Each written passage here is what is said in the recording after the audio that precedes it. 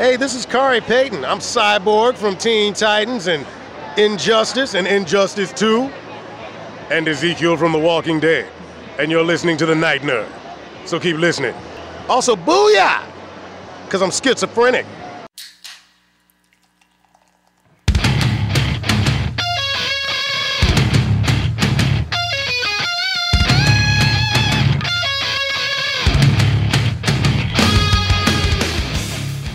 Welcome to the Night Nerd Podcast. I'm your host, Lance. It's Tuesday, so we're going to talk some TV and movies.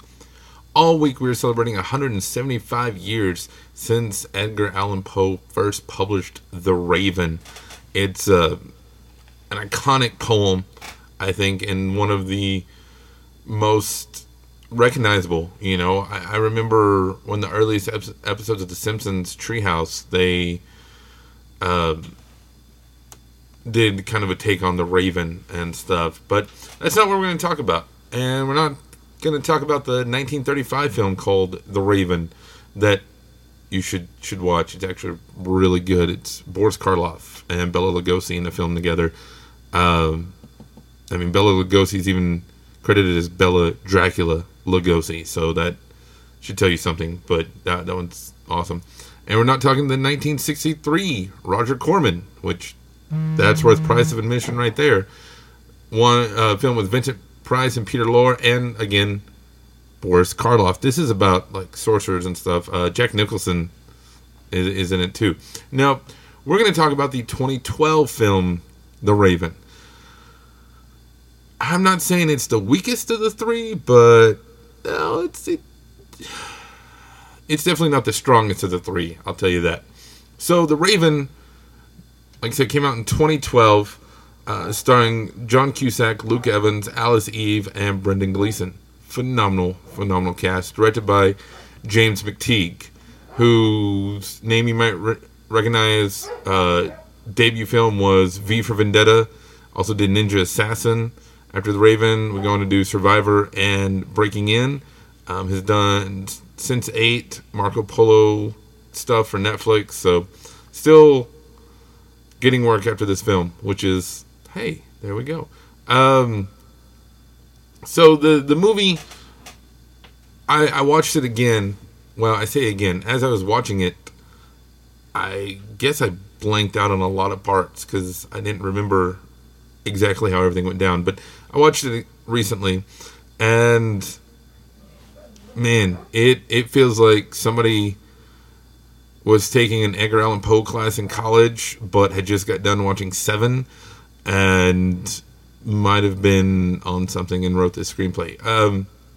That being said, I mean, you know, it was a screenplay that was turned into a Hollywood movie, so somebody liked it. It was written by Ben Livingston and Hannah Shakespeare, and you know, it's an interesting take. It's kind of like a Abraham Lincoln Vampire Hunter, because it opens with a little screen and some dialogue talking about how Edgar Allan Poe was found, you know, in the park. He'd been missing for a few days. He was delirious, wearing somebody else's clothes, and then he died.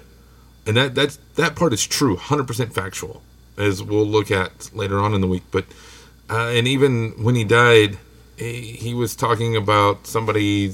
He kept saying Reynolds. It's Reynolds, and so nobody really knows. But that's how the movie opens. So automatically, if you're not a huge Edgar Allan Poe person, you know, even if you watch The Following, that that Kevin Bacon show that was on Fox for a couple of seasons, you know, the first season was all about Edgar Allan Poe. That's something not a lot of people know. So you're kind of thrown off like, wait, what's going on? And you're wondering, is that real? Is it not real? Well, it's real. So it opens up with a murder scene, and the police are trying to figure it out, and they're stumped. It looks like these people were killed in a locked room and everything. But then this detective named Emmett Fields, played by the amazing Luke Evans, who's done Three Musketeers, The Hobbit, he was in the Furious movies, the most recent ones, Beauty and the Beast, he was Gaston. Just so something Midway that just came out a couple of years. Well, I guess that was in 2019. He plays this detective, and he figures out that no, there's a trap window, just like in the Murders in the Rue Morgue. And so he brings in Edgar Allan Poe, played by John Cusack, who I love. John Cusack, I do. He's one of those people that if he's in a film, I'm down. I'm going to watch it. He's really, as far back as I can remember, I've always loved him. Better Off Ted, Say Anything. I was little, but as I got older and went back and rewatched some of these movies, I just, Bullets Over Broadway, Grosse Point Blank. And then he did a little film, Anastasia was awesome. That's not the little film I was talking about. He did one called War, Inc. back in 2008 that is kind of quirky and dark comedy, and I don't know, I really liked. So he plays Edgar Allan Poe. And he's down on his luck, trying to get the girl, Alice Eve's character, Emily Hamilton. And Alice Eve, she's out of my league, Star Trek Into Darkness, Before We Go, everything like that. And her father, Brendan Gleeson, it's Brendan Gleeson, he's awesome. But he's just not having any luck. Brendan Gleeson, threatens to shoot him the first time we see Gleeson's character. But they go on, and Fields brings Poe in, and they find the body of this guy named Griswold. Now, here's something that I thought was funny and liked until I did a deeper diving. So, the character Griswold is actually a reference to Rufus Wilmot Griswold, who was Poe's enemy. I mean, they were bitter rivals. And even when Poe died, Griswold stepped up and wrote an obituary and then later a biography and stuff about him that was mostly lies. He lifted stuff from other people's work that they would use to describe villains, and he used that when describing Poe. But it was so popular at the time that now a lot of stuff we think is true because of what Griswold wrote, about just how much of an alcoholic and drug addict and sex crazed and everything Poe was. But we learned over time that wasn't 100% true. So the writers kind of threw that guy in. He's the one that gets murdered, Pit in the Pendulum style. And I was like, oh, that's cool. A little haha. But in this movie, you'll notice that John Cusack sports a goatee, kind of.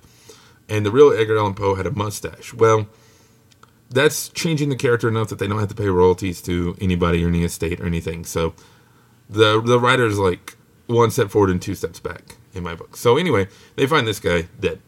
And as it keeps going, we find more and more, you had the Mask of the Red Death style murder, the cask, everything like this. And it goes on. And eventually, actually, about the middle of the movie, Alice Eve's character gets kidnapped and locked away, and so it makes everything even more extreme. By the time it's all said and done, Poe figures it out and offers his death in exchange for Emily's. And I mean, is it a spoiler? Titanic, spoiler, the boat sinks, but spoiler, Poe dies at the end. He manages to free, I won't tell you who the killer is, but he manages to free Emily, and then Fields, Luke Evans' character, gets the revenge later on. So, it's not a bad movie. I think IMDb has it sitting at a 6 out of 10, 6.2 out of 10. And it's fan fiction brought to life is what it is. And not that that's bad. It made its money back. It was a $26 million budget, made about $30 million. So not the best. That's why we didn't get, The Raven 2, The Ravening or anything. They would have found a way. The film itself, though, had a long journey to being made. At one point, it was supposed to star Ian McGregor as Poe and Jeremy Renner as Fields, which would have been cool. but McGregor dropped out, and Joaquin Phoenix was going to be in it at one point, but he dropped out, and Renner dropped out. Renner dropped out to go do Mission Impossible, so good on him. And it's, the cast is good, and as much as they try to have, like you said, like Poe nods, the trailer was released on the anniversary of Poe's death. So, they try. And for that, I would say it's worth watching. Don't spend like $30 to buy it or anything, but because it's not on any streaming service that I found. But I remembered I did own the DVD, so I went and dug up my DVDs and found it and watched it. So it's meh. If you can get in that like $5 bin at Walmart or something, or on Amazon for cheap, pick it up. Especially if you're a Poe fan, I think you'll enjoy it. But don't expect like Academy Award winning writing or acting or anything. It's a fun movie. It's kind of silly. It's not scary, but check it out. And after you do, let me know what you think about it, if you liked it or not.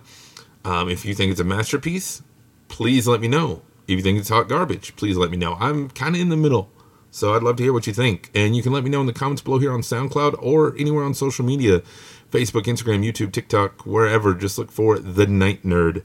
You can also follow me on Twitch at Night Nerd Podcast, or you can email me, nightnerd@thenightnerd.com. But otherwise, that's going to do it for me today. Again, my name is Lance. Thank you all so much for listening, and we will see you next time.